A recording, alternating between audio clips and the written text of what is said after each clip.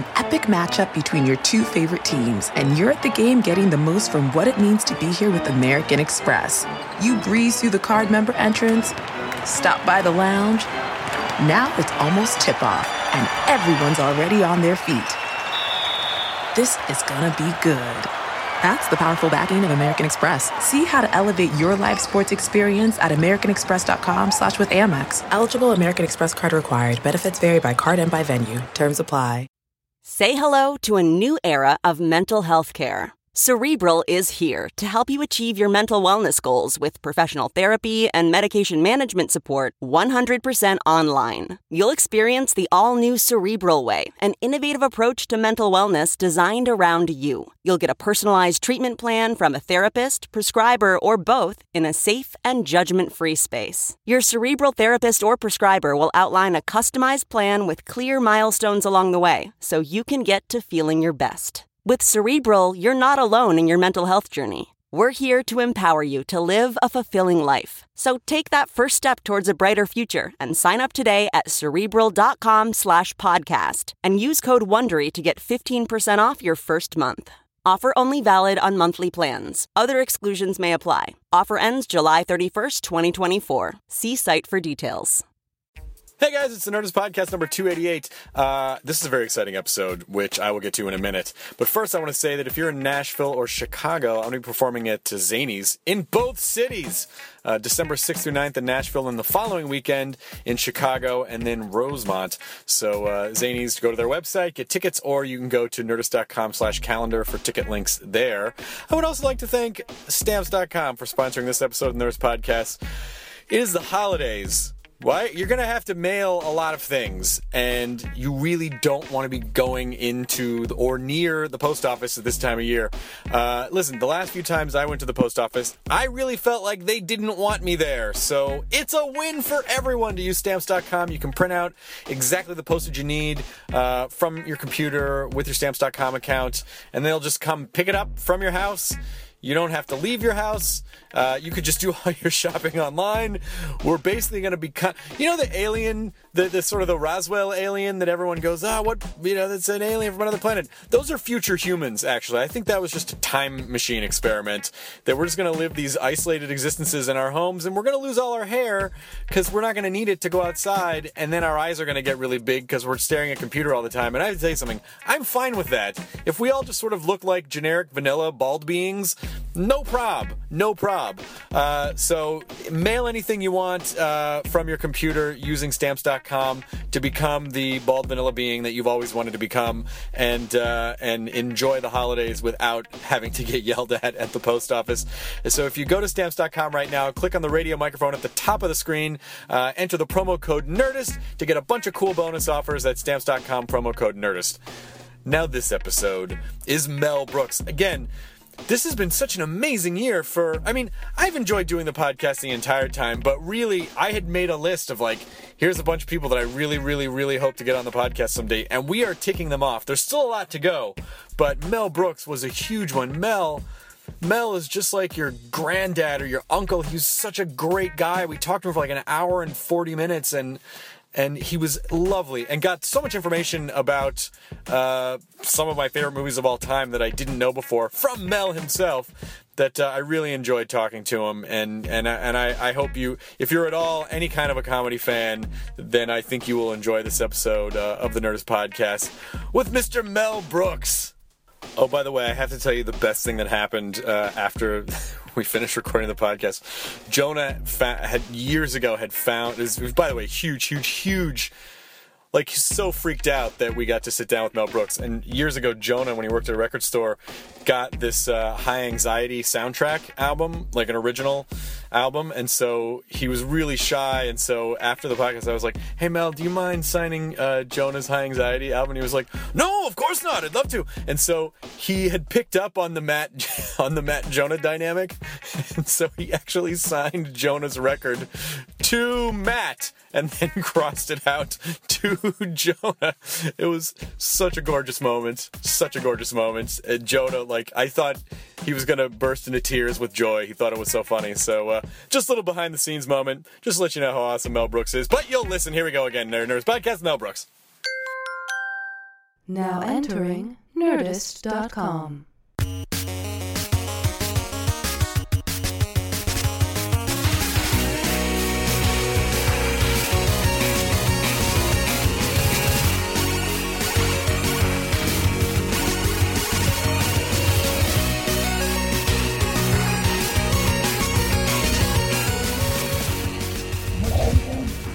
This is Katie. She's our producer. Yes. You're Levine, right? Yes. This is Levine. That's Jonah Ray, and that's Matt Myra over there.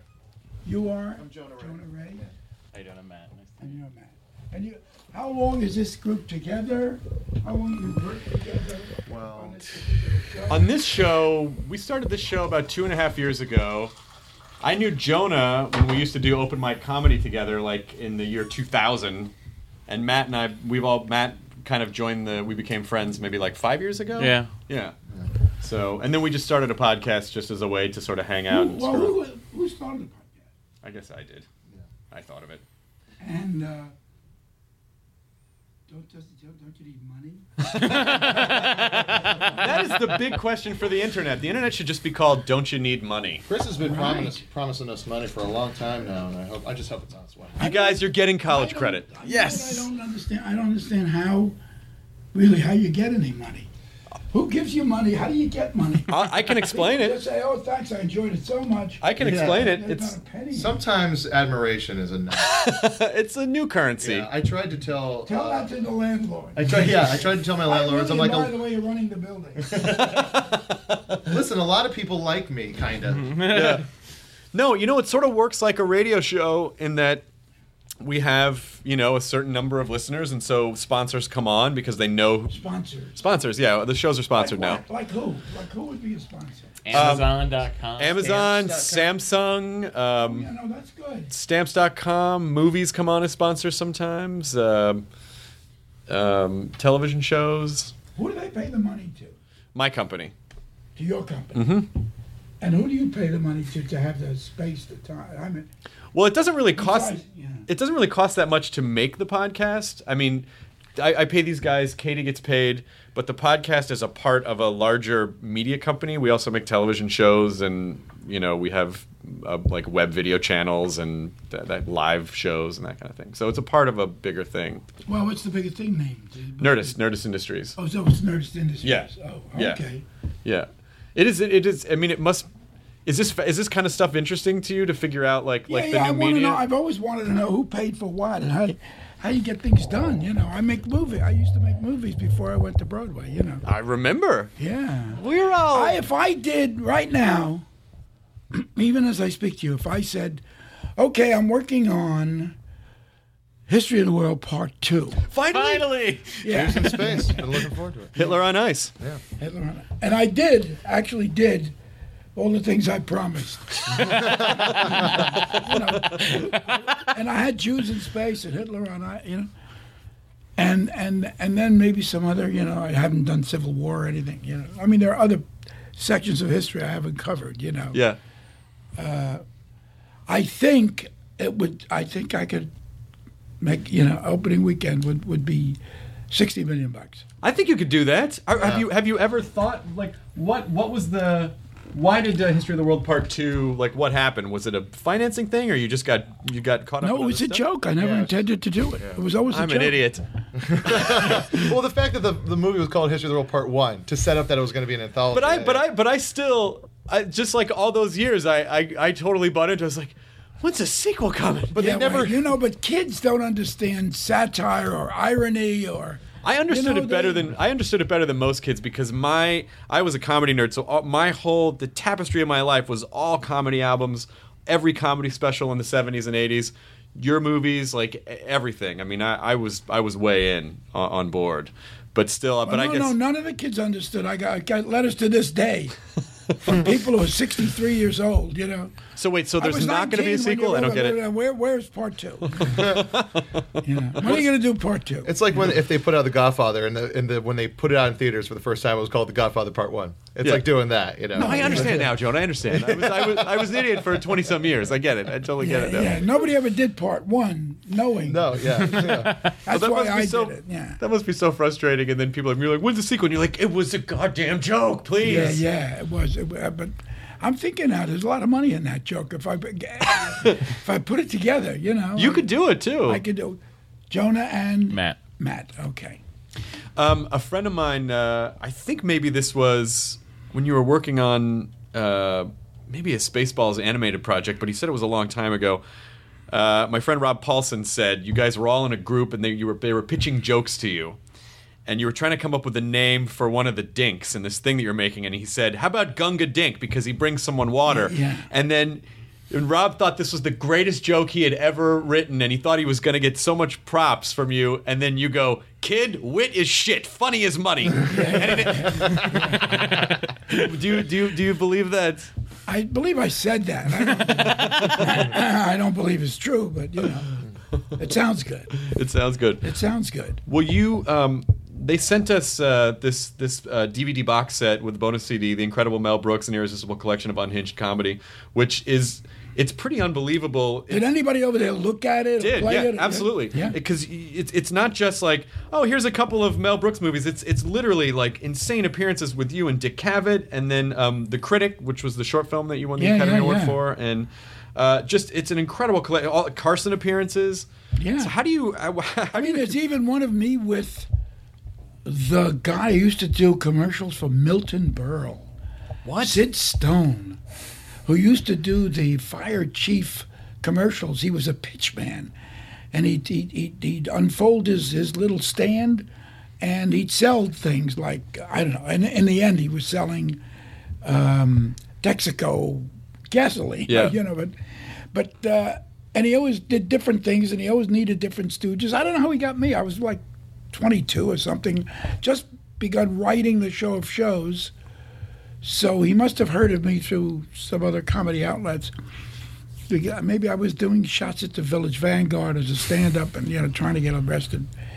And so I became you'll see it. I'm 22 I'm a window washer. Yeah. And I'm doing things like the only thing that really bothers me is pigeons. Otherwise, I'm fine.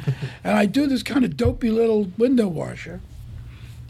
And I swear to you, I completely forgot about it. I mean, it's like 60 years, something. I mean, I had no memory at all.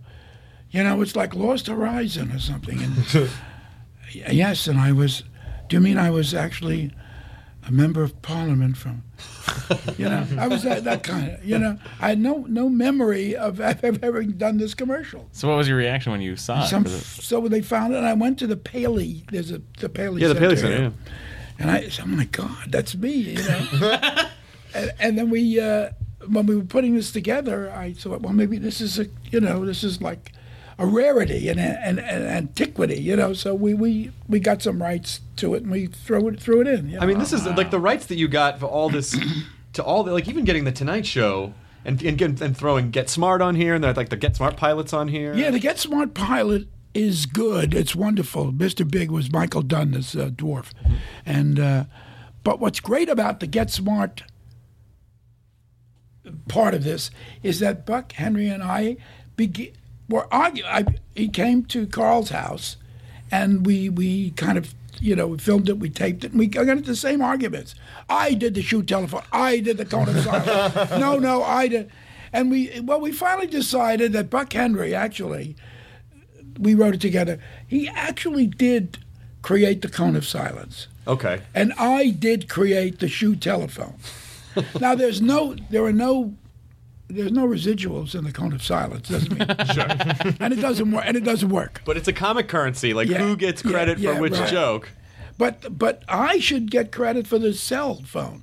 You do actually get credit. I think I started the cell phone with Agent 86's shoe telephone. So I was surprised that when the cell phone revolution began, that someone didn't make like a joke shoe cell phone. I think they did, and I think it didn't sell. It didn't do as well. I think they tried it. No, I remember you could get them in like the Sharper Image catalog. Yeah. They were shoe phones. Yeah, there were. Yeah. I think I made about $80. Yeah. Is that weird that there was a cricket a set? There still is a cricket, yeah. Now, do you keep the crickets in here to keep the comedy fresh and real, so it always reminds you of what? No, it's nice. It's a brushstroke of nature. In a hard technical world, it's nice to have living things, creatures that care about life and death. That sing to you. Yeah. While you're trying to write comedy. I just recently became pals with your... There's really not a cricket here. That's me. Oh my God, are you okay? It's really me. You're being your own worst critic. Right. He's being your own critic. Right. He's being his own worst critic. Thank you. I just recently became friends with your son Max, who I love. You brought this thing that Zombie Survival Guide is number 9 on bestsellers. How did it get the? Isn't this crazy? When did it come out? Like 5, 6, maybe. Yeah. Well, wait a minute. Actually, my guess is 2003. 2003. Yeah. So it's been around. Yeah. He's a good guy, and we're exactly the same age, and all of our references are exactly the same. But we were talking about movies. We had lunch a couple weeks ago. We were talking about movies and just movies we liked when we were growing up. And I go, I really loved. We talked about Show of Shows. I said, I loved My Favorite Year. And he goes, that was about my dad. Yeah. That was about my dad having to babysit Errol Flynn. It's true. And I don't know how I didn't know that. Yeah. So what was that? What was the story? Well, he had a couple of he had redheaded twins, Cuban twins who had dyed beautiful red hair, and he kept them in the Waldorf Towers, and he was booked to do the Show of Shows, and it wasn't Errol Flynn, it was somebody else. Oh, okay. But it was an English actor. Okay. And he was he cut a swath, a wide swath through a lot of glamorous ladies and and anyway, I had to make sure that he knew the sketches and he knew what he was saying and he knew what he was doing and he could memorize a few things. And so what happened? It could go either way. It's a teeter-totter. It's a seesaw. Either you can straighten out Errol Flynn and get him right and get him up and get him knowing, or he can send you up into the Cuban clouds. Right. So, I mean, and quite often I was just, just full of rum and dancing with the Cuban girls, and I didn't teach him a thing, But every once in a while I knew my job, and I would get him to study and tell him what the sketch was all about. Yeah. What did television feel like in those days? Where I mean, like the Show of Shows is a pretty innovative show at the time. Do you think it's felt in those days what the internet revolution feels like now? I mean, it's a fairly new medium when you're writing on that Chris, show. this is an incredible moment of education for you and for everybody listening. Yes. We're always stepping back and looking at something and saying, how different, how quaint, how remarkable, how dull, how stupid, how whatever. Looking at a piece of quote art. But when you're in it, it is. Yes, it just simply is. You say, how was it? It was like now. I was living it. Yeah. So I didn't know that that you could ever be outside it and watch it. Yeah. Because you were living it. You were it. It is. Yes, that's what it is. Mm-hmm. Right now, we are talking to each other. And Matt and Jonah. Matt and Jonah and Chris and Katie. And we're here. We're in my office. I'm paying rent here. With admiration. Yes. And if I live another 5 years or 10 years, and it's possible because there's a guy called Norman Lloyd who is 98. Mm-hmm. He still plays tennis. Norman Lloyd is the guy hanging from the Statue of Liberty in Alfred Hitchcock's Sabotage. Oh. He's the bad guy whose jacket rips, the seam rips stitch by stitch, until finally all Robert Cummings is left with is his sleeve. And he screams, and there's a remarkable shot at looking down from the head of the Statue of Liberty when Norman Lloyd perishes. Oh, wow. And he's alive. He's 98. So he survived that fall. So what if I didn't understand that was a movie?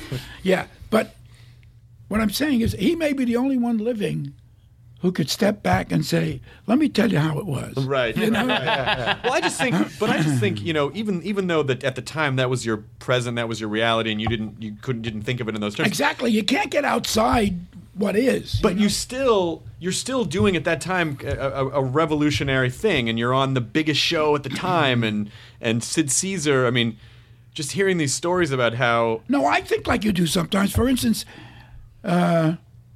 Shelby, that letter that I got from Shay Me, I put on your desk. Can you bring it to me, please? Sure, it's an invitation. Yeah, it's an invitation. It's a weird invitation. It's a restaurant that's being blessed by a Monsignor. Right? Yeah. Shay Me. No, can I have the envelope? Yeah, the envelope. So, talking to you Sure. about what you're basically talking about is that I was thrilled when I saw it because the stamp was so different. So it caught my eye and I kept looking at it. And I just about made out in little red letters in the charcoal bottom of it, Edith Piaf. That's who that person is. oh wow. So I was thrilled. I was thrilled to see her. But Edith Piaf, when she was struggling for a few pennies, sous they were called in Yeah. French, in the backyards of the Parisian tenements and singing in the she had no idea that one day people would say, "Oh my God, Edith Piaf," Yeah. She was just And that making- this moment of her would just be a snapshot in time. Right, exactly. Yeah. So I'm saying, we all. I do it too. I have the same stupid feelings you do about the past and how wonderful things were, and they gain a certain amount of stature and glory simply because they were in the past. Mm-hmm. But I think when they were doing them, it was a struggle to get a laugh, to make a living, Yeah. but now we look back at them like they're truly hunks of art. Well, it's funny when you're a young comic and you're in your. I think when you first start out doing comedy, and then you kind of go, all right, all the stuff that's happening now is really innovative, and the old stuff, we're better than that stuff now. We're different. And then the older you get, you realize, nope, it's all the same. The comedy writers have always been the same. Right, There's the same right. kind of mindset. The jokes, a lot of the jokes still hold up. It's the same exact You can thing. track them all back. Yeah. But what were you guys building off of now? Like, if so much stuff was derivative from the stuff that We you were guys building built. off Harold Lloyd and Charlie Chaplin and Buster Keaton and the Ritz brothers and the Marx brothers, and we had all of that, and we kind of knew what good comedy was, and we knew what the rhythms of good comedy was, what the premises of good comedy was, because we had these hunks of art from the past. Yeah. And I'm sure when the Ritz brothers were doing their stuff, they had no idea that anybody would ever remember them, or they would. But they did about 10 years with 20th Century Fox. They were the comedy relief in all the Sonia Henney pictures. Sonia Henney was an Olympic star. She won a gold medal for ice skating, for figure skating, and she became a 20th Century Fox star. Sonia Henney, and she was in movies with Cesar Romero and John Payne, and the Ritz brothers. Or they had Fox. I worked for Fox for a long time, and I'll get to you say Sure. talk about the Fox graduates or the Fox alumni in a minute.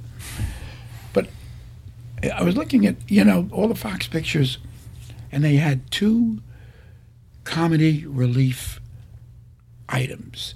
One was the Ritz brothers, who got their stuff from Aaron Labadoff and some kind of crazy Jewish comedy. You got to get a record called Romania by Aaron Labadoff. It's insane. Okay. And it is genius. It's pure. And the Ritz brothers just took it, stole it, and did their own thing with it. And there was the Borminovich and his Harmonica Rascals with Johnny Pulio that kept hitting Boris Minovich in the balls because he was very short. And when he'd always strike him in the balls. And so every time there was, I don't know, a Betty Grable or an Alice Faye or one of those Fox musicals, they needed comedy relief. If they couldn't get Jack Oakey in the frame in the middle of the movie, then they had these acts, and the two basic acts were the Ritz brothers or Borminovich and the Harmonica Rascals. Okay. And often the acts are the more valuable than the storyline and and the emotional movie itself, and to me they're and those are my sources. I would go back to Borominovich, or I go back to the Ritz Brothers, and they lived in me, So talk about the Fox graduates now. Every Friday we meet at a restaurant. Alan Ladd Jr. Ran Fox. I'm almost right on the dates from the early 70s. I think he got the job in 73, 73 or 74. And I was trying to get a movie made, and Columbia was going to do it. And it was Young Frankenstein. Mm-hmm.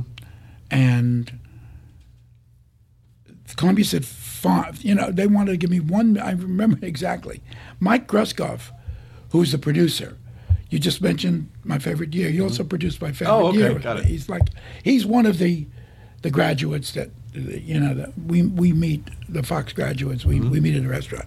But it started with Alan Ladd Jr. Laddie. Alan Ladd, the actor, his son. Okay. He looks a lot like him, and.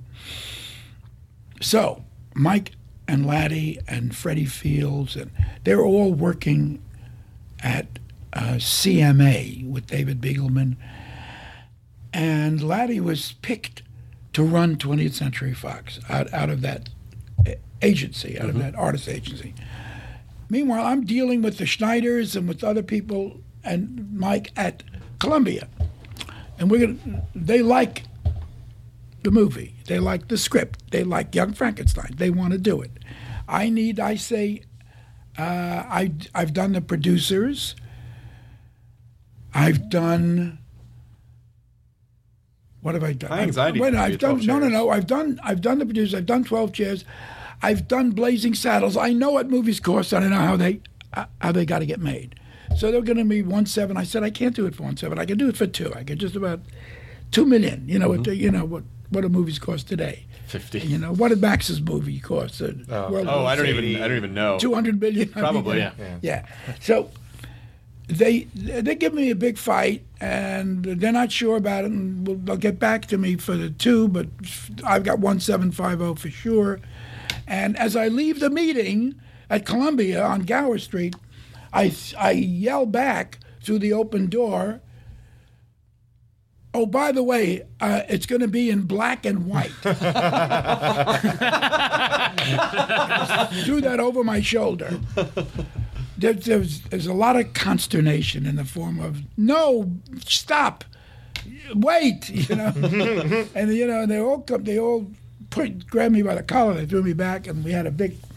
And I think one of them said, really funny, broke me up, said, "Peru just got color." And I'll never forget hearing that, Peru just got color, So anyway, they said, no, we'll give you the $2 million. We'll give you you can make but it's got to be in color. Black and white. I mean, I said it's like a salute to James Whale. It's like it's got to be. It's sweating stone castles and the monster's face would be green. I mean, it's got to be in black and white. That's the only way to do it properly. So they said, no, let's meet again tomorrow. Meanwhile, that night, Gruskoff, the producer, gets to Alan Ladd Jr., who's just been there for like a day and a half at Fox, gets him the script. They're up all night. He calls me in the morning, and Laddie says, "We'll do it. What do you need? 2.5, 2.2, whatever you need, we'll do it. It should be in black and white." Oh, good. So I called Columbia and I said, unless you give me I want to be fairly fair. Unless you give me an answer immediately that I get at least $2 million, and it's got, because I didn't, negotiations, I just didn't want to pull out, and it's got to be in black and white. They said, we've been meeting all night. It can't be in black and white. We've got to pass. Yay! Yay! They passed, and Laddie, So Laddie became my friend there and then. And I'll never forget later going down to Alan Ladd's office and saying, "I got an idea for a movie. It's It's a throwback to silent movies. We're going to call it Silent Movie. And he said, stop. Young Frankenstein, no color, went back to, and now, no sound. He says, what's next? You're going to just run, just show us cards and run off? And anyway, I told him, what if I got stars, just like we do in the movie? Just like I try to convince Sid Caesar in Silent Movie that if he invests money in the movie, we'll get stars to do the movie, and that'll save it from just being a silent movie. So I did the same thing earlier with Laddie. I said, what if I got Burt Reynolds, I got Paul Newman? He said, do it, yeah, good. We'll do it. So anyway, every Friday, Paul Mazursky, who was doing Unmarried Woman at the time, across the hall, and the same Mike Ruskoff we're talking about, who produced a lot of movies for me, and Lady Luck, something with Burt Reynolds with Lady. He did a lot of movies for Fox. Okay.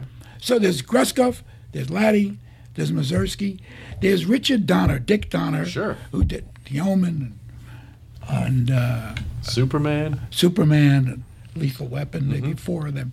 So he's a graduate of Fox too. And Jay Cantor, who was kind of Laddie's right arm, and left the agency with him. When Jay Cantor was with MCA, he handled, and they only wanted Jay Cantor. He's about 3'6". I don't know. He can walk. My standard joke. He could walk under a coffee table with a hi hat on, and he's the sweetest guy that ever lived. And some of his clients were Montgomery Clift, Grace Kelly, Jesus, Marlon Brando, Marilyn Monroe, Warren Beatty, and they only wanted Jay Cantor. And when you meet him, you know why? Because he is the sweetest, easiest, smartest guy, and always orders every week. He saved. I pay every week because The Producers was a big hit on Broadway, so I still have money from that. And he always orders a Cobb salad with blue cheese dressing. So if we ever take him to lunch, we know exactly what we're in for. Yeah. Cobb salad, blue cheese dressing. Yeah, and it's not expensive. Mazursky kills me. Mazursky. Oh, I'm not making this up. Mazursky always orders a rib steak. Big. 5. I'll take 5 rib steaks. Yeah, big price. So anyway, we all meet every Friday and we talk, and like we're talking now. Yeah. And I'm always saying, we can't look at it. I do this. I have the speech ready. Remember? Mel, what'd you think about last week's lunch? Yeah, right. Yeah. Isn't this great what we're doing right now? Don't talk about the moment. Yeah. Remember when last week's lunch was the greatest lunch ever? How do you when you're so you're dealing with the heads of all the studios at this point by the time you're doing Young Frankenstein? It feels like you don't have to go in and pitch to lower level people okay, it's a black and white movie, it's a Young Frankenstein. But but going back further, how do you get a movie like Blazing Saddles going? What was the germ of that? Oh, that's good. That's a good question. I am going to choose to take the fifth. Okay. And have my constitutional rights. I'm not going to tell you anything about that. Okay. No, I've just changed my mind. Okay, good. Oh, this worked out so well. I'm going to tell you everything about it. This worked out really well. You just went on a mental journey and came back with I've decided to tell you everything about it. So what about Blazing Saddles started with the outline of a movie called Tex-Ex, created by Andrew Bergman. Okay. Now, you know who Andrew Bergman is? No. Bergman. Andrew Bergman. Andy Bergman has done the Elvis picture. He's a terrific. Okay, well then I know that director.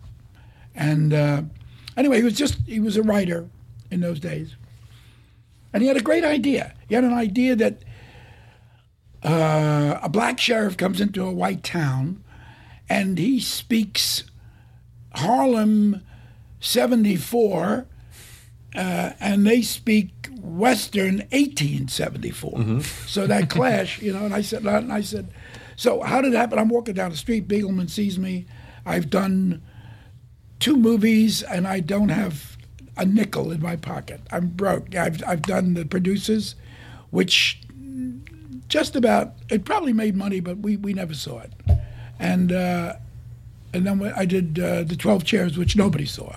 Yeah. It's probably my best movie. I mean, probably the best movie I made. But isn't that kind of funny? And then we'll get back to the Blazing Saddles in a second. That as an artist or as a comedian, sometimes the things that you write that are your absolute favorite, like this is who I am, this is the best example of what I do, and for some reason it doesn't always. Right? No, they don't agree. The world doesn't agree. Why do you think that is? The world says no. Your best movie is Spaceballs. That's what they keep saying. They keep telling me my best movie is Spaceballs, and and I say no. You don't understand. It's The Prisoner of Zenda. Wait a minute. I didn't write that. No, I meant. I meant it was the 12 Chairs. Which was a hell of a movie. Which was a very good movie. So Blazing Saddles then. So anyway, we started Tex-Ex. Bigelman says, "Have you eaten lunch?" I said, not for days." So he takes me to the Sherry Netherland, this is in New York, and he buys me lunch, takes me back to his office, and he says, don't give me your routine. I know what your routine is because I always call you and you always say, I only do my own stuff, David. I'm not interested in working on anybody else's material. if it don't come out of my head, I'm not interested in doing it. So he said, just read this Andy Bergman thing. I think I can get it green lighted. So I read it. I say it's good. I can't believe it. This guy, he's as good as I am. I can't believe anybody is as good as I am. So anyway, I said I like it, and I'm broke. So he says, I think I could, what have you been making? I said, well, $50,000 a picture, but it's 4 years, so I'm actually broke. And Anne was just pregnant with Max Brooks, So, and I really knew I needed some money. I just I couldn't keep living on Anne. Anne would give me money under the table to pay for dinner. She would, and I would pay. And one time, we'd usually eat in Chinese restaurants. So you could, for $10 or $15, you could have a big meal. Yeah. And then usually you leave a $2 tip or a $3 tip. It's a lot. So this time I felt the expense. She gave me money under the table. The bill was $14. I left a $5 tip, and she slapped me. She said, "What are you being a big shot with my money? You're leaving such a big tip. It's a Chinese restaurant." So it was great. So Bigelman convinced me to do Blazing Saddles, and I said, "I'll do it only if we do it like the Show of Shows. If I get a gang of guys like we used to write the Sid Caesar show, and everybody was yelling funny stuff or jokes or whatever, and I organized it." And I wrote it and directed it. So he called Warner Brothers and he got that deal for me. Wow. And there was a writing budget, altogether it must have been something like $100,000, which was pretty good money in those days. And for $100,000, we got Andy Bergman. I took the original writer with me, Richard Pryor. Oh my God! Richard Pryor was one of the writers, a buddy of mine. We used to hang around the Village together, and Norman Steinberg, who later wrote My Favorite Year with me and some others, and he was terrific, and he had a partner who was a dentist, who was funny. He went right back. Did Blazing Saddles, got paid, went right back to being a dentist. He said, "I don't show business, no, no good. I know Novocaine. I know how to pull out a tooth. I know. The rest of it is scary and confusing. Show business." He didn't want to. He stopped being a writer. But Norman went on to write Johnny Dangerously. He wrote a lot of. Steinberg did some wonderful stuff, and he's still a buddy of mine. He just got married again. Oh wow! Yeah, again, for the third time. I warned him against all the wives he picked, but this one seems to be all right. Oh, that's good. Yeah. It's not going to work out. So, and we all sat down and talk about Chinatown. We all went to 17 Mott Street at 2 in the morning. It was open all night, Chinatown. And so we would write until 12 or 1 in the morning, and then we'd go down to Chinatown. And usually it ended up with Andy, Norman, and I, and Richard was off doing something with someone. And, anyway, I said to the group, I said, this will never get done, and but we're going to get paid for writing it. So let's just write something that we know no one would allow us to ever write. It's actually a good place to come from when you're writing comedy, because then you're not constrained, and then you can sort of pie in the sky and go, well, if we could do anything we wanted, what would it be? So I said, this is a great premise, and we got a great little engine with this black and white thing going. So I guess Pryor wanted to write Mongo, only Mongo. He was crazy. Mongo only pawned in Game of Life. I mean, he was writing these crazy. No, Mongo. No, I think Mongo's taking a liking. No, taking a liking to you, Sheriff. Oh no, Mongo's straight. He would write. Mongo would say, no, Mongo's straight. He'd write all these crazy Mongo things, and I would write all the black stuff. And then I would say, Richard, bless it. I got the N word here. Thank you, bless it, bless it. And he would say, okay. He'd say, okay. Once in a while, he'd say, no, that's only for brothers. Yeah. He'd say that. Step too far. Okay, I'd want to take a step back. But he allowed me to say and do all those dangerous things, vis-a-vis black and white, And then, so when you're actually shooting the movie, how much is the script pretty locked at that point, or is it Harvey Korman, or or any of are people improvising? It's so locked. It is so. There's little or no ad libs. Everybody thinks, oh well, we're. The only time in history of the world I let Gregory Hines go a little bit, because he just had a charming, wonderful, beautiful way of saying things. So there was the extra line, a word or two, that Gregory Hines would, and the takes he would do. Like he says to Madeline Kahn, he's supposed to be a palace slave, and he's pouring the Empress some wine, and says to her, "Say when?" She says 8:30. And he does this incredible take, and so anyway. But most of the time, everybody thinks, "Oh, what Mel Brooks, wild and woolly, Meshuggah, wild, crazy, no script, no, just commedia dell'arte, run wild." Every line. There's so much money to make a movie. You ad lib, and the cameraman doesn't know it. You ad lib, and the lighting people don't know it, and you're finished. It doesn't work.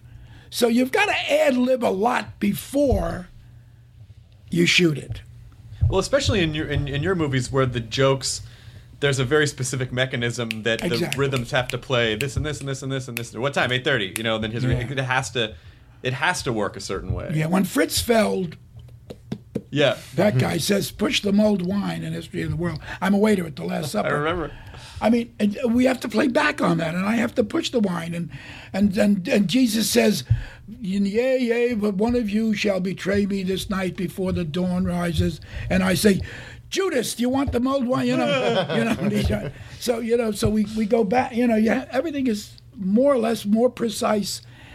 It looks wild and crazy, but it has to be plotted very carefully. Well, isn't that kind of a sign of good art, where it's sort of like it looks like it's spontaneous, right? But it's actually it's so meticulously built. It's meticulously crafted. Yeah, that's what you were looking for. That's exactly meticulous and crafted work together. Yeah, I'll help you for the balance. Please listen. If you would balance of your language, if you would just punch up my life, I would let you do that. If you would let me do that, I like that. And Madeline Kahn too. Madeline Kahn's another one like Gilda Radner, where it's like why couldn't you have lived longer to so that people? I mean, so often I've said exactly what you said. Why couldn't you have lived longer? So flawless. Yeah, I mean, everything she did, I allowed her to physically ad lib a lot. Yeah, like her humming along with the song, and just bending the key just wrong. Humming along with. I wrote the song, so I would, as a composer, you always want the song to be very precise and be in the center of the note, and not. But when she hummed along with I'm tired, know, she just missed, and it was so funny. You have to allow her. And then when she leaned on something to support her, and she missed that too. She was just worth her weight in gold. You know what's still really funny too is Cloris Leachman. I interviewed her a couple years ago, and she's so amazingly sharp and funny, just like a riff machine. If you were smoking, she would have slapped the cigarette out of your mouth. I was not. Oh, you're lucky. She was dangerous on the set. Anybody who smoked, she ran over to and slapped. Wow. She was crazy. Is it true or is it not true?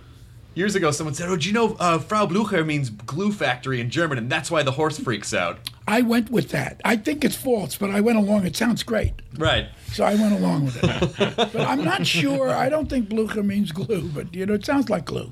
I guess it'd be really easy to look that word up, but I just haven't.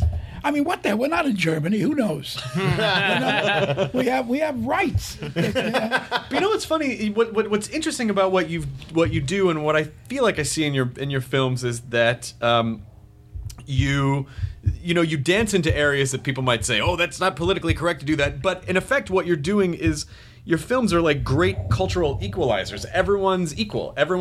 And characters like black characters are the strong characters, or like in To Be or Not to Be, the whole idea of like smuggling the homosexual makeup artist out of Germany. It's like everyone's equal. So even though you do dance into these waters of like this could be considered politically incorrect, it's like but the ultimate message is that we're all equal and we can all laugh about stuff, and these are the strong characters just as much as the other. Yeah, it's true.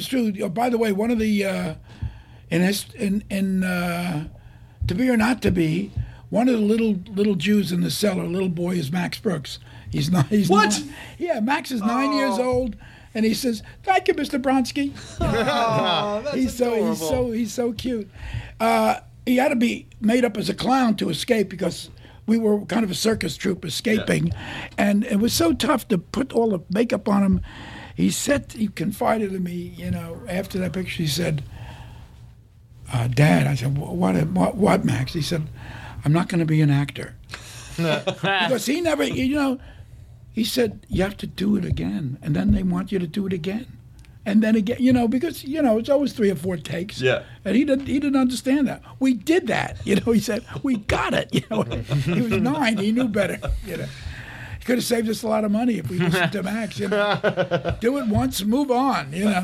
But he never became an actor because he just simply didn't want to get all that makeup on him and everything. Yeah. And he wanted to play, and you had to keep coming back and go to this phony baloney school. Like, there was supposed to be a teacher on the set the kids were smarter than the teacher. I was old. Anyway, we had a lot of fun. Max was one of the little Jews, and was there any sense when he was like, "Mom, Dad, I don't want to be an actor," and you guys were like, "What?" Yeah, no, I was pretty happy about it, because it's a tough life. Getting jobs as an actor is the toughest thing you can do. Do you feel like it's easier to be a comedian in the sense that, because if you're an actor, it's not like you can just go act, but if you're a comedian, you can do stand up. You can write. You can make it up. Yeah, you can go to comedy clubs. No, a comedian has a much wider range of opportunity than an actor. An actor has to wait for a part. He has to audition. Unless he's Tom Cruise or somebody. But if you're just, it's a heartbreaking river of tears you see outside. They're lining up for one line or something. There's 132 actors. Yeah. It's just you want to. I say give them pumpernickel and butter. Give them something. Yeah. Feed those actors. What do you think it is about? Do you feel like comedy kind of breaks comedians a little bit, or do comedians come in a little broken? I've heard these stories about Sid Caesar, even on top of his game, where they would say, what do you do on your day off? Oh, I would just sit in the shower and shake, or because he was so high strung and anxious, and what is that mechanism? I mean, it's difficult. It's all very hard to be kind of in that stratospheric range of comedy. Sid Caesar and people, he gave more than he had, and he was a brilliant comedy actor. He wasn't. The stuff came out of him. As a matter of fact, he raised. He had the greatest writing staff, and he still raised the material. Yeah. He raised the material. Who else was on the writing staff besides you? Well, I mean, to my left, Larry Gelbart, the greatest comedy writer that ever lived. To my right, Neil Simon, who wrote a couple of funny plays. And Behind Marsha me, Mason. there was Woody Allen, for a couple of shows. There was people like Joe Stein, who wrote Fiddler on the Roof. There was our typist, our little secretary, redhead typist, Mike Stewart, wrote Bye Bye Birdie and Dolly and Mame, and he was just our typist. Nobody even spoke to him. We would just say, "Get it down," He was great. I mean, we had it was a remarkable writing staff, but you needed a lot of good writers, and you need a lot of writers, and still we only had 5 or 6. I think when my son was writing Saturday Night Live for a couple of seasons, he said there were 18 writers. Yeah, it's intense. I mean, it's and everybody begging to get their one or two jokes in. So, was it true that it's are you only as satisfied as your last joke kind of a thing? It's kind of like that. I mean, when you're doing, okay, listen, sitcoms today, what do? Do they do 16 in a season? I think. 16 or 22 or something. We did 39 shows in a season, 39, and each one was an hour and a half with comedy guest sketches, with domestic sketches, with stand-up monologues, with pantomimes, with musical numbers, with an hour and brand new every week. Every week, a Broadway review, every single week on television. And we were all burnt out, and especially Sid Caesar, who used to sit in the shower all day Sunday and shake and just, have the water tumble over him and, try to survive. I don't know how he did it. I'll tell you a story. I'm going to get some more water. I'll be right back. Sure. About me and Sid Caesar. Okay. I'm going to get some more water. I'm going to get some water as well, if that's okay.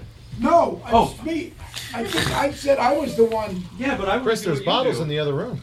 No, I want to do what Mel does. Oh, I'm getting a bottle of water. Oh, thank you. Thank you. Wonderful. Okay. Thank you, sir. Look at all the bottles of water. We're rich. So much water. We're water millionaires. Okay. Oh, this is a true and very interesting story because I'll be the judge of what is true and interesting. Yes, please. Okay. Well, true. Okay. I can be the judge. I can be the judge of true. You could say Sid Caesar had wings, and then every Sunday he would fly to the desert, and I would say great. No, that wouldn't be true. Okay. But this is true. So we've done. Okay, let's go back. Okay. Can I have theremin music? Wavy. Like theremin from the Beach Boys song, or just like a free? Okay. No, theremin from. That's it. What was Spellbound? Spellbound theremin. Right. Good. That's enough. Oh, I'm sorry. I just needed validation. We're covered. We just covered a lot. Yeah, of but things. I just want you to tell me my theremin's We really went good. too far back, Chris. Okay. So forward theremin. I'm talking. It is one of these Sundays. I'm happy to dry off Sid Caesar from the shower, and I'm sitting with him. Ostensibly, he invites me up. He was living at 74th Street and Park Avenue, nice apartment, and ostensibly to talk about the new the next week and some ideas for comedy stuff. But it wasn't about that at all. I said, Sid, think of Red Skelton, think of Bob Hope, think of Danny Kaye. They're going to be around for a long time. Why? Because they make movies. And movies have a very durable and a very long life. Television is recorded on kinescopes, and they're paper thin, and sometimes they don't last. And sometimes if they're put on tape, the tape is erased so that they could no reruns. I think it's when I did Johnny Carson, the very first Johnny Carson show, I was a guest. I was very funny, I think they erased the tape. We can't find it. Some audio we found, but we can't find the tape. So I said to Sid, you've done 2 seasons. Your contract is coming up in 6 weeks. I knew exactly. I said, Sid, here's what I propose. Sid Caesar and Mel Brooks, we go out. During the first 2 seasons, I had been to Columbia. Someone tapped me. Freddie Colmar. Look at this. I'm almost 100. I still remember names. Freddie Colmar, producer at Columbia Pictures, brought me to see Jerry Wald, who ran their movie production. And Jerry Wald said, yeah, I think he could do it. They were going to do Pal Joey, a very famous Broadway show, and they were going to get Frank Sinatra to do it. So they brought me out to write it. And I came out, and hooray for Hollywood. Hollywood. I lived on Orange Drive, right behind and I saw Douglas Fairbanks' hand, and right, in the cement, and his feet. And I couldn't believe, Marlene Dietrich, they were all there. I lived right behind the Chinese, the Grauman, Chinese theater on Orange. And so I said to Sid, I'm welcome. I could go out there. They'll accept the movie that I write. You are the biggest star on television. They're certainly going to accept. If I put together a movie, they're going to say yes, and we're going to do that movie. So, and I said that it's going to last. But you can't do that movie because you have 39 hour-and-a-half shows to do. Oh my God. Which is literally soul-searing. I mean, I don't know how So he said, you're right. Movies. Take your time. I said, I could get some other writers. We could write a great movie for you, and I could direct it. He said, but you've never. I said, I can. I'm good. I can do it. He said, I agree. Okay, that's what we're going to do. You will get them written, and you will direct them. I will star in them, and we'll make movies. And we shook hands, and we were going to do that. And this was, 1953. We're going to make movies. So he tells Max Liebman, who was the producer of the Show of Shows, who in turn immediately, his wig flies off. He wore a toupee. And his wig probably flew in the air. And he called Sylvester Pat Weaver, who was the genius who put together this thing called the Show of Shows, who was Sigourney Weaver's father. Oh, yeah, right. Pat Weaver. And so they go crazy. They got a lot of sponsors. They got Sid Caesar booked, but he hasn't signed for the third season, third, fourth, and fifth seasons. And anyway, it's kind of cataclysmic. So I don't hear from Sid. We're still on hiatus for a little while, and I call him every day, and he can't. And then finally 2 weeks go by, and he calls me. Mel, I can't do it. I'd like to, and you're right, and I know I'll regret it all my life, and he does regret it right now, to this day. He said, I know I'll regret it the rest of my life, but I can't do it. He was making $5,000 a show, and they offered him, they finally convinced him, they gave him $25,000 a show. Oh my God. 1953. Oh my God. I mean, that's like being a millionaire, literally. So he said, I can't do it. He said, maybe down the line, maybe there'll be other opportunities and we'll do it. Well, but we never got back to doing that. And I said, I knew that was my way out. And I finally ended up making movies. I started making them in New York, and I ended up making them in Hollywood. But it's interesting that you still had, when you talk about when Blazing Saddles came along, that was, well over a decade later, and you still had all the ups and downs, and even at that time you were like, oh, I was broke. Yeah, I was. Well, money didn't mean anything, but you could exercise your, for want of a better word, art. You could exercise your dreams, your vision, And, you know, whether they worked for the audience or not, or for critics or not, you got them out of your soul. And they were there, and they were there forever. And they are still there forever. I made, you know, some of the dopiest movies ever made. They're there.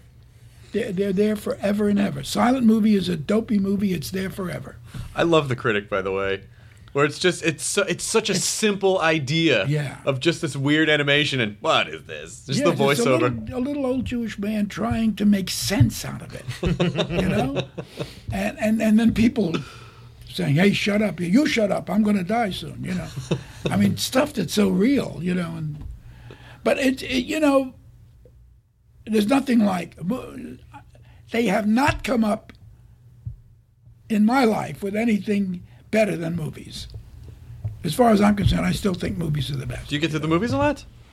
I do, but I don't have to get to them. They bring it. They I'm a member of the Academy. I get DVDs and then I sell them later in China. I mean, it's perfect. You know. Max said that every night you still go hang out with Carl and you guys. Yeah, almost every night. I'm with Carl Reiner and we do very little reminiscing. We're just up to date. Sometimes we do reelies. I mean, it's just crazy. He'll say, "I'm going to teach you." This is true. Carl will do this. Carl is crazy. Carl, he says, "I'm going to teach you how to describe the human face in French." I said, okay, go. He said, the chin. I said, the chin. No, chin, T-Z-I-N, chin. Okay, the chin, good. The cheek, T-Z-E-E-E-K-K. The cheek, okay, the cheek. He points to my cheek. Then he says, the nose. I say, the nose. And finally, I know I have to do it like he does. Yeah. The nose. He's happy. I make him happy. Then, this is true. This happened like 2 weeks ago. And then he says, the eye. And he pushes just below my eye, and you know, it points to the eye. And I say, no. I said, no. He said, what mean you know? You know? I said, no, that is not the eye. He said, that is the eye. I said, okay, that is not the eye. I said, what is the eye? And I put my finger on his eyeball. You know? I said, that is the eye. And he was, so his eye ran for a little while, you know. But we both were hysterical, you know. So we do that, and we do that just for ourselves. Just comedy for, you know, entre nous, you know, just for us. So we still hang out and we watch stuff. Carl says he'll only watch a movie if it has dialogue in it, like secure the perimeters. He likes secure the perimeters. And he also likes, he's pretty brilliant, he also likes try to get some rest. He says if it has try to get some rest and secure the perimeters. So just cop movies? Then, then there's an apocalypse movie. Try to get some rest. Right. So we like the Bourne movies. We like those. Try to get some rest. He likes, you know, it's in almost every bad movie. So, you know, so I see him. You know, he hasn't lost much. I mean, physically, he's not. You know, he's not Carl Reiner anymore. He's a little bent. He's, you know, he's slower. He takes a lot of different, you know, things for, you know, for his pressure and stuff like that. But he's still the same guy. But he's still basically the same guy. And we, you know, and I encourage him. I'm probably going to kill him. I encourage him to eat bratwurst and beans and sauerkraut and, you know, and potatoes. And he should enjoy his life. Exactly. He's going to be 91. What's the sense of being on a strict diet now? I mean, I said to him, Carl, take 3 years off your life and die happy. You know? Right. You know, it's better. It makes more sense. Eat what you want. Do you still feel the comic gene? Like, do you want to perform? Do you have a desire to do that anymore? Or I do, once in a while. Where's my hat? Where's my hat? Where's my hat? Here's my hat. Here's my hat. There it is. Here's my hat. Do I have the... Do I have the comic gene? Where was I? Now, I couldn't help Where but was notice- I Thursday I night? couldn't help but notice your hat says Jimmy Kimmel Live. Were you recently on the program? Thursday night. Last Thursday night. I was on, and I was pretty good, pretty funny. I was pretty funny. I broke him up anyway. Oh, that's good. What did you talk about the DVD, the new DVD collection? No, I eschewed salesmanship because I thought that was in questionable taste. So I left that to him, but I kept pointing to the box set, even though I didn't talk. And he did. He kept pushing it. He kept pushing the box set. He'd throw it up for the camera to see. But I did a lot of not necessarily stuff for the box set or in the box set, but I did some really strange and funny things. Because he asked me, what was the most embarrassing moment, you've ever had on a show in public?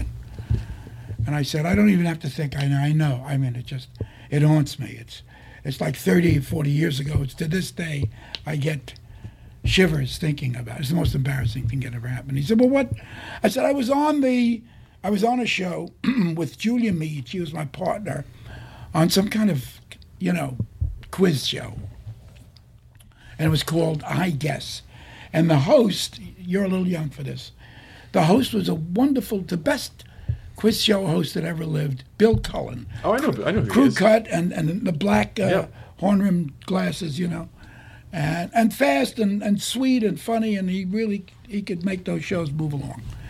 And so we were an I Guess, and it was an interesting show, and I kept doing I was a bad boy, and I kept doing, the Mel Brooks ad-libs and bad stuff, no dirty words, but edging. I was edgy, And so the show was over, and the audience had laughed a lot, and he yelled from his he always was behind a little desk, a little dais, and, and he yelled, Mel, funny, so funny. Here, give me a hug. And he left. This is true. You can't, you won't be able to hear this because I'm going to do it. Yeah. And he said, yes, this is true. Obviously, in all he's done 100 different shows. He's like the dais and the little desk is up to here. And so he gets from behind it and he says, Mel, give me a hug. Oh. So, and he's doing this crazy walk, And I say, oh, Jerry Lewis, we're doing Jerry Lewis. Oh, no. Oh, no. He's a physical comic. No. He loves physical comic. So I say, Billy. And Julia Mead screaming after me, he's crippled, he had polio, he's crippled, don't. And I'm saying, secure the perimeter. I yell, too late. And I did it. You have to commit to it at that point. Yeah. But I did it on Kimmel, and the audience, everybody went crazy. Oh, my God. The audience went wild. Did it feel, when you were doing Kimmel, did it feel like, I got to do this more often?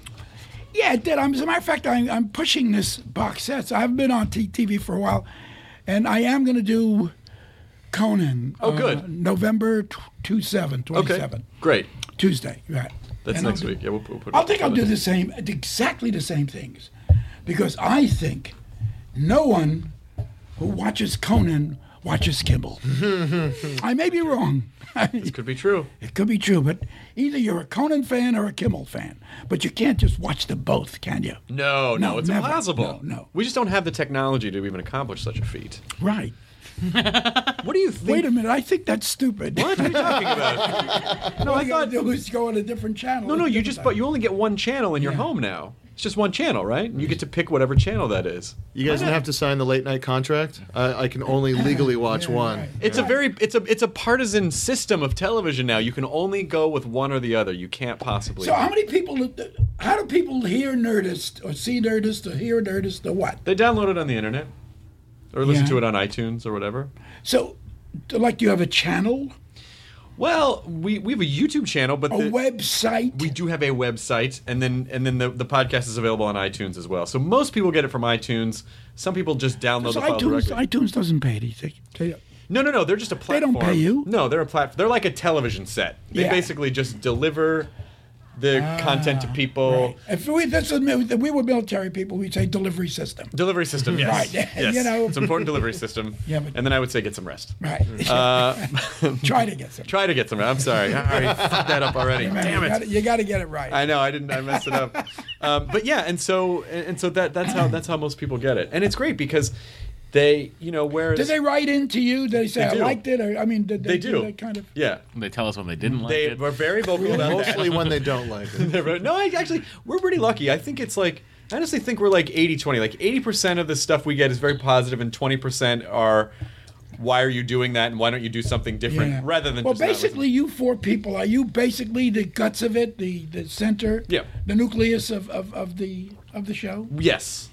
Yes. Yeah. So yeah. I mean, we do. I do some of them alone because these guys have jobs and they can't always come with me. But for the most Other part, jobs? Yeah, a comedy writer. Joel was writing on the. I mean, Jonah was writing for Joel McHale on The Soup for a while, and then Matt was working at a channel called G4 writing. Oh yeah, I know G4 because we did Spaceballs animated series. Spaceballs animation. Yeah, I'm on you Attack know, of the Show right. over there. So, And so but we. what are you working at G4? What are you doing at G4? Attack of the Show, which is But his their- network's about to go away. G4 is about to. G4's rebranding, and It's we've totally been changing. canceled. Attack of the What's Show got doing? canceled. Right now, we're canceled. Oh, Our last good. show's the 21st of December, and then they're relaunching it to some sort of. So what's G4 going to be? I hear it's going to be something along the lines of Esquire or GQ. It's magazine. the male eyebrow grooming network. Yeah, they're calling it It's- we're calling it Brovo around the office. Brovo, It's yeah. going to be Bravo for So you bros. must have some advice for Matt Myra. He's you've worked on stuff that didn't make it. You how do you deal with it? You know, there's no advice for anybody. Thank you, Mel. No, really. You can't give anybody advice. No. I mean, what you do has to basically emanate from somewhere in you. Mm-hmm.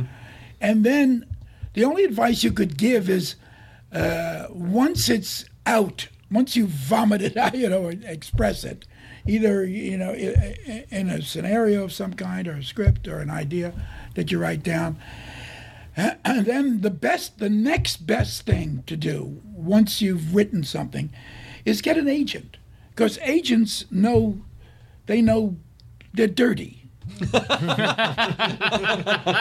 They're dirty. They're really dirty. They know all the dirty tricks. They know. They're pimpy. Yeah. And they'll say, oh, no, don't send it to. Send it to his second assistant. They know everything. How to get to a studio executive's desk the right way, and my advice always, I've been in the business, what 74 years? It's good. It's actually only 54 years, but it sounds good. It sounds good. But my advice to comedy writers anyway, who want to write movies, who want to write TV shows, I say, if you have a movie in mind, get it to the actor, get it to the star. Don't ever send anything to a studio, because they'll have somebody dopier than you reading it before it gets to a low-level other dope, and it'll never get anywhere. So my advice always is, see if you can have a friend of the star who knows, and befriend him. Buy him chicken lo mein. Buy him things. And Leave a then $5 tip. become his friend, and then he has to. You've got to get to the actor. Okay. If the actor likes it, then the actor's agent says, I don't know, this guy's never written anything, I don't know, The actor says, yeah, but the conversation goes something like, yeah, but I like it. I want to do, I could do this. I like that character. I like the thing he wrote, and I think, then that's the muscle in a movie to get to a studio. If Anne Hathaway likes it, you got a chance of it getting made. If Steve Carell likes it, you got a chance of it getting made. They were both in Get Smart. Yes, I only subliminally push my own stuff. Good for you, Chris Hardwick. 2 points, dunk. Yeah. Well done. How do you, as a comedy writer, how do you break past the wall? Like when you're writing and your brain feels like I don't have another joke to squeeze. I don't know where this sketch is going to go. I don't know how this is going to end. Do you pull away or do you push through? I push through. I mean, I always did. It's a habit. I did it on the Show of Shows. When we were, you had to then. When we were exhausted, it was a live show. It was literally live. Everything today is live, but it's not. Right. I mean, it's kind of taped. Just live to tape, they call it. Yeah. Attack of the Show still live. But we were for 2 more really? weeks. Yeah. It's truly live? 7 to 8. It's still live, yeah. 2 more weeks. Just ad lib? Yeah, pretty much. I'm hosting it next week and live, and we'll see. So it's going off the air. Why? Because they're just canceling all the programming they have, and they're gonna rebrand. Can it go anywhere else? I don't know. What about a website? Its own. What about the Nerdist YouTube channel? Well, the problem is that it's all about licensing, and it's owned by NBC. Yeah. And it's like, even though, and it's one of those companies where you go, hey, can I just keep making that thing? And they'll go, no. And you're like, but you're not even using it. And they're like, well, but I'm in business affairs, and you can't have that. I know. It's everything's too corporatized. Seinfeld. I said, well, do you own the show? He said, well, because he came over and he did something with me and Carl. Comedians and Cars getting coffee. Yeah, getting coffee. And I said, I love that kind of stuff. I really love that. Mm-hmm. Easy, And you talk about serious stuff, about life and death. You talk about a lot of stuff, and some of it's pretty funny. And he said, no, it's on a network, little network called Crackle. It's owned by Sony. So you're right. In the end, it's always owned by NBC. No matter what, you can trace it. There's always one big owner, and it's So you were just about to say a second ago about pushing through the wall, the writing barrier. Yeah, but you do. You can. Well, there are things today that I really admire. Self-publishing. Mm-hmm. You can publish your own book, or you can create a network. And just do a lot of dopey things, and it'll be on your own little website. Yeah. Your own little, it can be done, and you can be discovered. You don't have to take shit from anybody. Because you definitely did. I mean, you did have very much of the philosophy of what kind of drives creativity now, which is you go, well, I'm just gonna make my own stuff. You figure out how to push it through. It's certainly a lot easier now because people can make their own stuff. And you don't have to have a studio give you the platform, exactly what you were just saying. Right. The trick is to attract people to see it and to talk about it. There's a lot of noise now, especially because everyone's making shit all the time. Yeah, right. And they're always, But a couple of things come through, always, there's a lot of funny stuff that... I still go to comedy clubs. What? Where do you go? I go to the Improv, and I go to the Comedy Store, and... on Sunset. I hang out in the back, Where do you fall in terms of? Because I'm not a dirty comedian, but I do say a lot of kind of filthy things. Like my brain goes right to the vagina a lot, and I hate that about myself. And so I'm trying to be comfortable with it because I feel like no, if I were really funnier, I wouldn't always go there. Yeah. But do you just sort of feel like no, you just express what you express, and you should just be happy with that? Yes, you said it. I say second. I vote for 2. Okay, good. I vote for what you said secondly. Okay. Go where you go normally, where you go, naturally. Because people must have given you shit in the 70s. Right. Oh, yeah. Oh. Wow. I mean... Max said you punched a critic once. I did. There was How did he remember that? There was okay, I'll tell you the guy exactly. Everything. So there's a guy from... It was a very in magazine at the time, Q, C-U-E. Okay. A New York magazine that had to do with entertainment. It was like Entertainment Today kind of Q magazine, and it had a good critic at the time. William Wolfe was its critic, and so William Wolfe came to Yugoslavia when we were shooting The 12 Chairs. And I showed him around, and we went. I said, it's Q magazine. Come on, give him the white meat of the chicken. You know what I mean? We'll take the dark. And we were very good to him. I mean, he was there with us. He was embedded You know, he was embedded with the 12 Chairs Company in Dubrovnik, in Belgrade, and Novi Sad, and you know, he was with us. He was like, even though he wasn't in the movie, he was still part of it. We were very good to him. So we get back. The movie's released, and it gets mixed reviews, which was pretty good for my second one. The first one got all bad newspaper reviews. Renata Adler, the critic, she thought the producers was terrible. What? New York Times. She thought it, and she said the leading man is fat. I just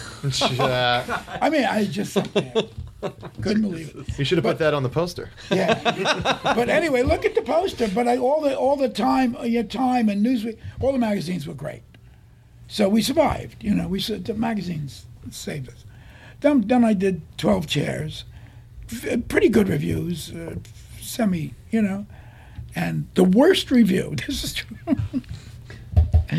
The most devastatingly bad review we get for the 12 Chairs is from Q Magazine. Oh, no. From William Wolfe. Oh, no. He said, I'm bitterly disappointed, you know. He said, I was there watching. He said, I thought maybe it was the editing, maybe. He said, but it's practically an unwatchable, boring picture. I mean, it was just like the worst review you ever read Sounds like a blogger. in your life. And it was and I said, okay. I wasn't sure about staying in movies with the producers after Renata Adler and the Times. I figured, I was making a living in television. I better go back. But, you know, somehow we survived. And the producers ran a little bit. And here's the 12 Chairs, and this guy kills. I said, well, I'm back to Get Smart. I bet Get Smart too. Here I go, you know. And I'm having dinner with Ann and at the Russian Tea Room. And I remember that I was having blinis with the red caviar and sour cream. And in the middle of a blini bite, and in walks William Wolfe, and he stops by. He says, "Hi, Mel." Hi, Mel. Hi, Mel. So I grabbed him. I went crazy. I went berserk. I grabbed him by the collar and his tie and his and I shoved him hard. And unfortunately, the back of his head hit the spout of a samovar, which was on a shelf against the wall. You know, bang, and he started to bleed. And then we had all took our handkerchiefs out, and we all had but you know, but he didn't have me arrested or anything. But I really different time, much different time. You know, I just couldn't. You know, I had no choice. The animal in me rose. You know. But you don't seem to me to be. You seem like a pretty easy guy to work with, and I remember working. I'm fine. I remember watching when Gene Wilder was on Inside the Actor Studio years ago. He said, "Mel and I only ever had one argument. It was this knockdown, drag-out fight about a joke, and then you stormed out." And he said you came back in after you screamed at him and said, "Who was that crazy person who was just in here a second ago?" Yeah, as a matter of fact, it was all about putting on the Ritz, and I said, "Look, I'm the first one to be anarchic and crazy and tear, but this will tear." This is going to tear it. This is going to tear Young Frankenstein. We're going to make, you know, the kind of James Whale's master. We're going to make it silly. Mm-hmm. I don't want to make it silly. I want to give it, you know, I'm not in it. Therefore, I'm not even doing a part of it because of you. Gene said he would only do it if I wasn't in it. What? Yeah. He said, if you're not in it, I'll do it. Why would he say that? Because, you know, I could be in like a knight's helmet and the gamma go, but hiya, folks. You know, he knows, you can't trust me. So I said, I won't be in it. But he was tearing it with putting on the Ritz. So you didn't want putting on the Ritz in there? After we had done it, I said, we've gone too far. Mm-hmm. And he said, well, let's film it. And, you know, and then we'll see how it fits. And we had this big, like, knockdown, drag out, you know. And I did it. We did it. I came back to him. I said, okay, we're gonna film it. He said, why? I said, well, you were so passionate about it. There may be some. It might have some worth. I don't know. I mean, you believe in it so much, so we did it. I said for sure we're probably going to take it out, and we did it. And with tears in my eyes, I hugged him later after I cut it and said it's the best thing in the movie. Oh, that's sweet. And it was. It was the best thing in Young Frankenstein. Did you find that hard, like making a parody of a movie, like where to stay kind of true to the type of movie you were parodying, and then trying to not get lost inside of that, where it's like if someone says a joke, you go, nah, but if it was that movie, that no one would say that. Right. Kind of get lost in the parody. Yeah, well, it's true. I mean, the same thing happened with High Anxiety. You've got to faithfully, you got to respect. You got to love the movie you're having fun with. Mm-hmm. Yeah. I loved Westerns. I mean, they saved my life when I was a little kid. I was able to forget poverty or tenements or whatever, and I'd be lost in sagebrush and a white horse with a white hat and lovely stuff like that. And so as much fun as I made of the Western, it was to me a salute to that great genre of film, The only one I didn't have enough respect for was Spaceballs, was the sci-fi, because it was too new, because it wasn't legendary like the James Whale horror films, or the Fred Astaire and Ginger Rogers beautiful, gorgeous musicals, Right. So I wasn't as faithful to the walls and the floors and whatever of Spaceballs as I was to the other movies. Even Robin Hood, I saluted in a strange way. I was very careful about their costumes. I broke it a little bit. There were a lot of different actors that applied for the part of Atchu, ACA, who was Robin Hood's kind of right-hand guy, his sidekick. And I saw this young guy, very young, who had a sweetness and comedy timing that was terrific, and I spotted it. And there was Dave Chappelle. Yeah. So I got him, and he was wonderful in the movie. He has a scene he does so beautifully. It's a classic scene where Robin Hood and Little John meet on a small bridge, and and Dave Chappelle says, "Hey, Robin, no big deal here. Look, I'm on the left bank. Boom, I'm on the right bank. I'm on the left." See, he keeps jumping over this tiny stream. He said, we could simply just walk around it, no problem. We don't have to fight for the rights of the bridge, And he said, it's the honor, It's the principle. It's the principle of the thing or something. Look. That's wonderful. Jonah and Matt. It was Jonah, right? Yeah. And so, but I mean, he was good at everything he did, Dave Chappelle. Yeah, he's great. And I don't know what happened to him. I mean, I wrote him a couple of, he's like in showbiz, he's out of showbiz. It depends on how he's. I'm sure he's somewhere doing a 5-hour set. I saw him in New York a couple, maybe three weeks ago, and I didn't say hi to him because I just didn't. I know. Do you have that thing where you go, "Oh, I sort of know that person," but then you play it out in your head and you go, "Well, I'm going to walk up and I'm going to say hi, and then they're going to say hi, and then there's going to be an awkward moment. And we don't really have anything to talk about, and I'm going to leave. So I'll just skip the whole thing." Yeah, no, that was smart. I thought that was wise of you. That would exactly. That's the scenario that would have happened. Yeah. So it may happen here now. No, I'm not sure. I know who the hell you are, Chris Hardwick. I'm gonna start getting a table. If you weren't a friend of my son Max's, you'd have no chance of being here at this. I'm so glad this worked out. Then I'm so glad this worked out. And also, I like your title very much. Oh, thanks. Nerdist. I really think it's great. I appreciate that. Yeah, ashamed of. Au contraire. Exactly. I love that. Au contraire, no, we're going with it. The funny thing... We're all nerds. It's sort of like the nerd thing it's sort of a buzzword now, but really when I was growing up, it was not a cool thing to do. Like, there was definitely an element of, trying to take it back because I was so ashamed of everything that I was into when I was a kid. And I just, really? Yeah, and I just want people to have to live that way. So...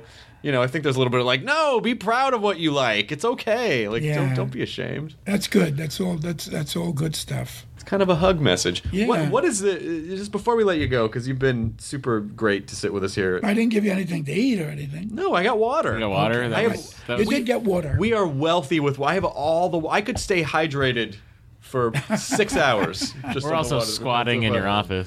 Yeah, exactly. There's a but piano here. Katie's going to get on the piano. We're going to do Fabulous Baker Brothers numbers in I a really minute. would have liked some food to wash this water down. This is Jonah. You're a legend to all of us, and Jonah in particular. But Jonah would be the one guy who was like, "Yeah, but he didn't give us food." Yeah, I mean, It won't be the same when I'm watching Yeah. the movie. it was really great of you. But what do you think is the? And this may be too pretentious a question to ask, and so don't answer it if you don't want to. But what do you sort of?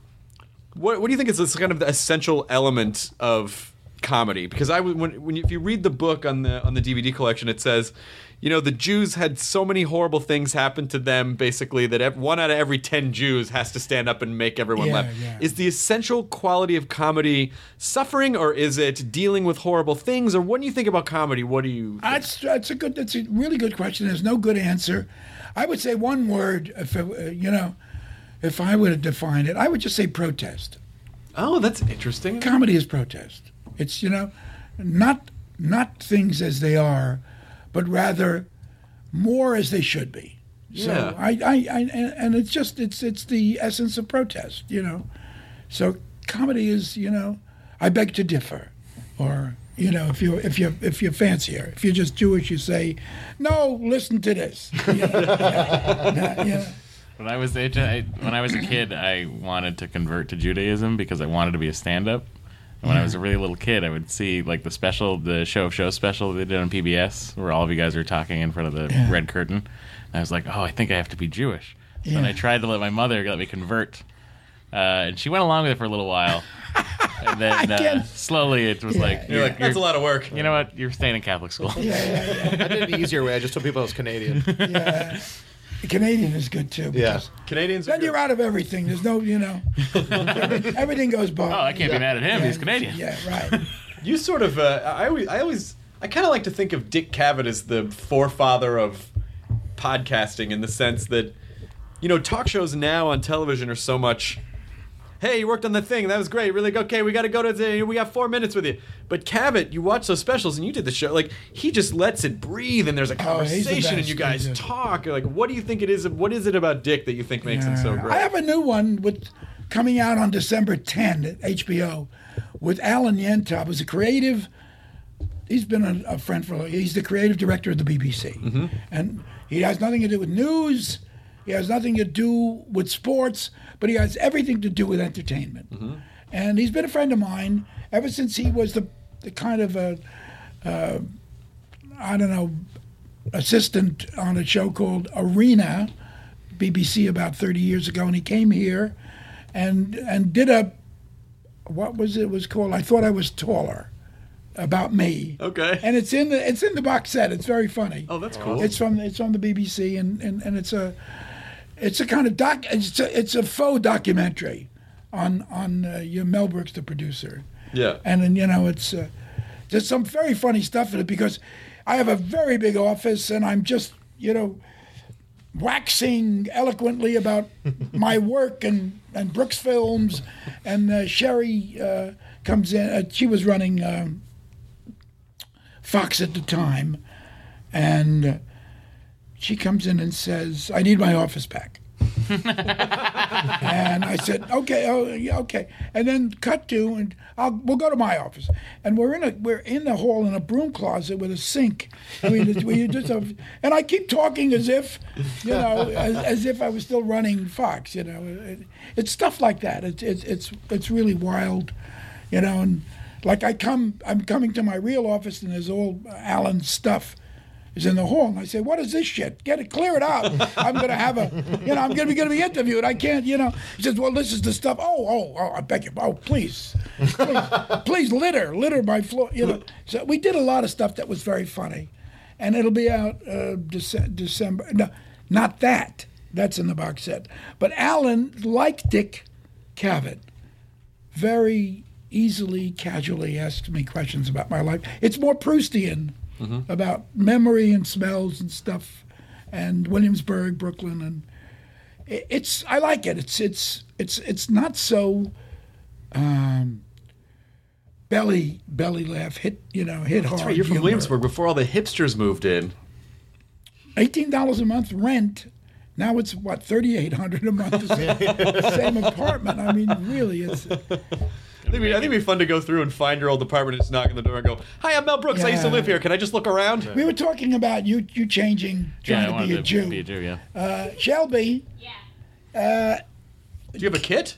Shelby. I've needed one That's all this funny, time. that's funny. Give me a yarmulke. Is there a way of playing the thing with Carl Reiner's Lifetime Achievement, the George Slaughter Comedy Awards? Yeah.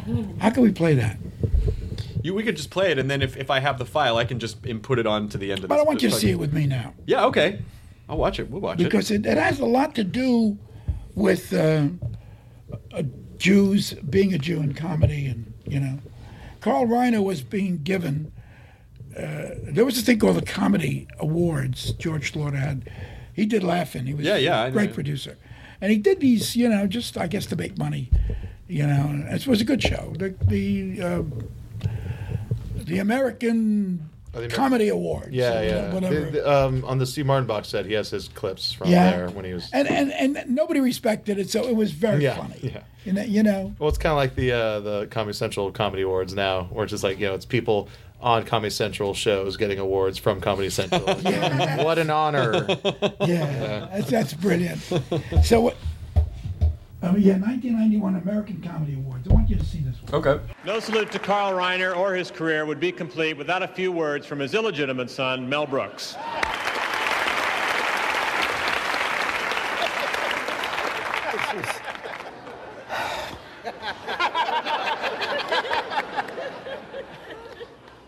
I'm all right. Well, let's tell the truth, huh? The truth is, ladies and Jews, you know the truth. The truth is, I don't know if he deserves this, do you? A lot of people don't agree with this. I'd like to cut right now. Cut outside and see the demonstration against Carl Reiner. Go, cut out. Have you got the tape? Cut outside now. Let's see the truth. Damn it, let's see it. Where is it? Where's the tape? Where, run it. Where is it? Look, look. That's the truth. That's what's really happening here.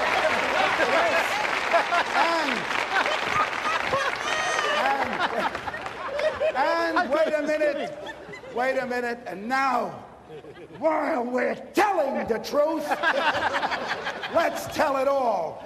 For 25 years, he made me out to be to be this Jewish person. And there was money in it, and I went along with it. Hold it. And now, tonight, here, in this stupid place, I'm gonna reveal I am really a Gentile born in Waco, Texas. This is not my nose. Look carefully. Watch me. This is 25 years I'm wearing this nose. I've put up with this. And now, damn it, I can talk the way I always talk when I lived in Waco. I don't have to do that Jew talk no more. I love you. I can't say that's the best. That's the best I've ever seen. It's the best I've ever seen. It was worth it. That was awesome. That's a great bit. Yeah. Does it make you? Do you sort of have that thing that Jack Benny and George Burns had, where it's like you love making him laugh? Right. I love making him laugh, and I do. I can get him so easily. Can he get you? No. I never let him get me. But every once in a while I cave in. I can't help it. But I thought that was amazing. Great, Yeah. The prosthetic nose. Yeah. Right. Just. I usually Dick Van Patten in the background. I saw Frank Langella there, a bearded Steve Martin. Yeah. All right, so now what do you want to know? Oh, good. We're actually going to start the podcast. What's the fastest way to be Jewish?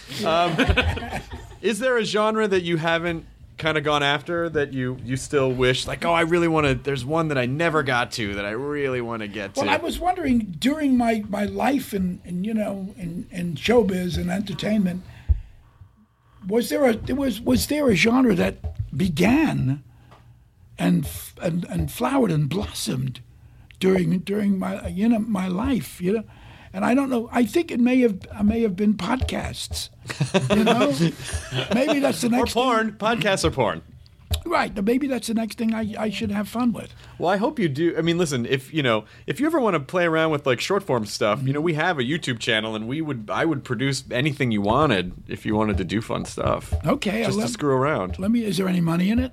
Listen, Mel. There's a lot of There's little or no money in this stuff. There's a lot of hugs. Yeah. Satisfaction. Yeah. We'll give you 1.75. Well, this was fun. This was amazing. Listen, we're You can watch the on the 10th of December. It's not part of the. It'll be part of maybe 2. Maybe I really will make it 2. Yeah. and it'll be part of 2. It'll be the Alan Yentab interview. Cool. With and we cover a lot of stuff. Is there anything, just sort of as we kind of wrap it up, is there anything because a lot of times I feel like when you're making stuff, you don't really necessarily think about what you're trying to say, and sometimes you look back and you go, oh, I guess that's what my brain was trying to say, and I didn't realize it at the time. So when you look back at all the stuff you made, is there anything that you feel like you've learned about yourself because of what you've expressed over the years? That's a very good question.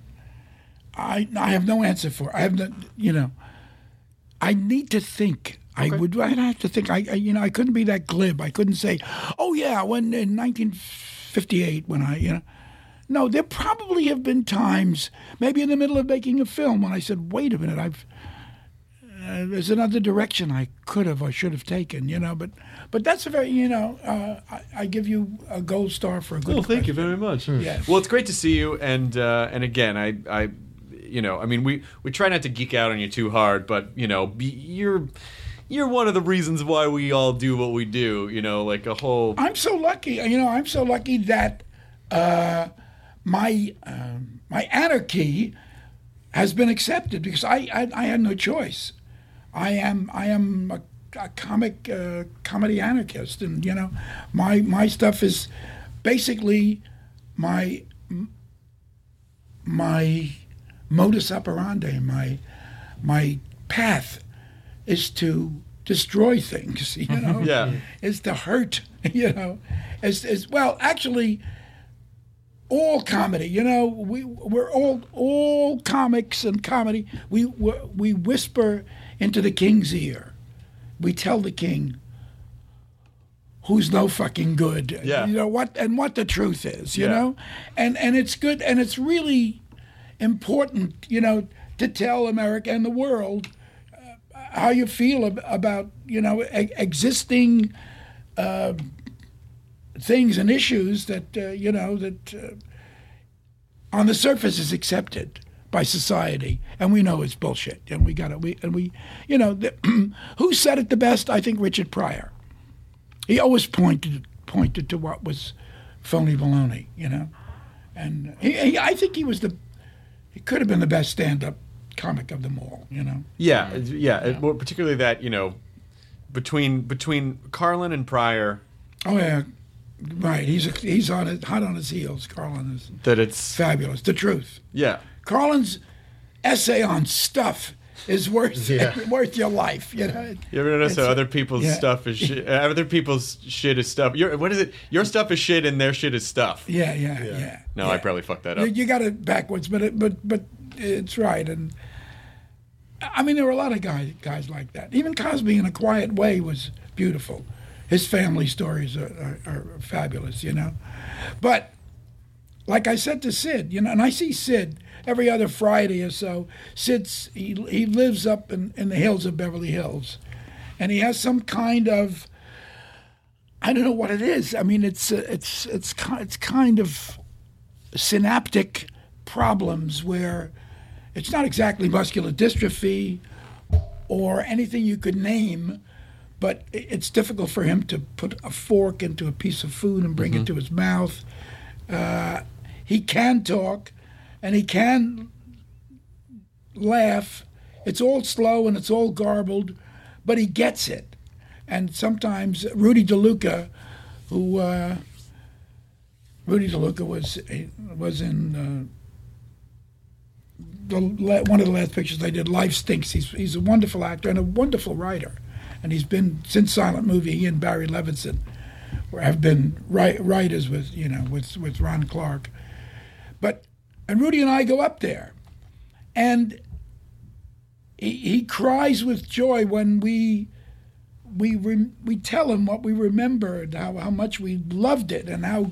And he did a thing called "I've got $5 and it's burning a hole in my pocket," and if you can get him on the right track, he will sing it again in a very garbled and strange way. But he'll sing, "I've got fire burning a hole in my pocket," and he'll be on key and he'll be and just performing again. Even he can't get out of bed in his bed, and so we. And we know, Rudy and I know, we cry, we hold each other and cry later, but we know that he's been, we know that Sid Caesar was about the best comedian that ever lived. Yeah. Well, we think he was anyway, in our lives. And so I'm blessed. I'm blessed, and I just got lucky that that. Disease and bad governments didn't take me away. Sometimes they conspire. Yeah, that I was allowed to pursue my trade, and stuff like this is fun. I love doing this, and none of your listeners has enough money to buy my box set. I know that going in. But if they did, they should pick up the incredible Mel Brooks and Irresistible collection of unhinged comedy, which I assume you can get at digital and in real life retailers as well. Yeah, most of these things are. So where are they sold? This would probably be at like at your WalMarts and your Targets and Amazon. Probably, Amazon. Yeah. You can go to your Amazon, get yourself an Amazon locker, and you can have stuff. Oh, what was that thing? Oh God, I wish I had it, Shelby. Yeah. What was that Amazon thing? That was that our price. Our price. Amazon said our price. I think they're at like 86 right now. But they said no. This is it. I gotta get home. They Retail said price 89. Yeah, they said okay, 89.97, and then they said 89 something. Our price. You save. It says 7 cents, and they printed it. First of all, from what? The paper. Yeah. It was in the paper alone. Just you save 7 cents. But here's the way it works: you make these things, and there's a big price, $89. In 2 months, no matter what, it's $69. You can get it for $69. In 6 months, it's got to be closer to $49, right? In 2 years, it's $1.28. You can get it somewhere. Chinatown or somewhere. Where you are, where you'll be taking the movies. You're selling your all your Academy screeners. Yeah. I sell them. Well, we usually end the podcast by telling people to enjoy their burrito, which means to enjoy your present, enjoy your life. Would you give us that honor of telling people to enjoy their burrito? Sure. What do you want me to say? Just say enjoy your burrito. Hiya, folks. This is Mel Brooks telling you to enjoy your burrito, whatever that means. Well, that's my fucking ringtone forever. Yeah. Enjoy your burritos essentially is. Oh. It is. Oh, okay. Is. Enjoy your burrito, which is. Yeah. That's good. Oh, thanks, Mel. Good to see you, man. Thanks for coming up here. Thank you for having us. That all down? Pleasure. Yeah. Now leaving Nerdist.com. Enjoy your burrito.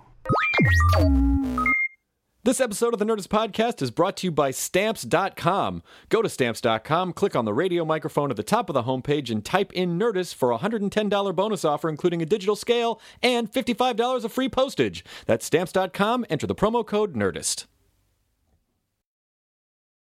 It's all a lighthearted nightmare on our podcast, Morbid. We're your hosts. I'm Alina Urquhart. And I'm Ash Kelly. And our show is part true crime, part spooky, and part comedy. The stories we cover are well-researched. He claimed and confessed to officially killing up to 28 people. With a touch of humor. I'd just like to go ahead and say that if there's no band called Malevolent Deity, that is pretty great. A dash of sarcasm and just garnished a bit with a little bit of cursing. This motherfucker lied like a liar. Like a liar. And if you're a weirdo like us and love to cozy up to a creepy tale of the paranormal, or you love to hop in the Wayback Machine and dissect the details of some of history's most notorious crimes, you should tune in to our podcast, Morbid. Follow Morbid on the Wondery app or wherever you get your podcasts. You can listen to episodes early and ad-free by joining Wondery Plus in the Wondery app or on Apple Podcasts.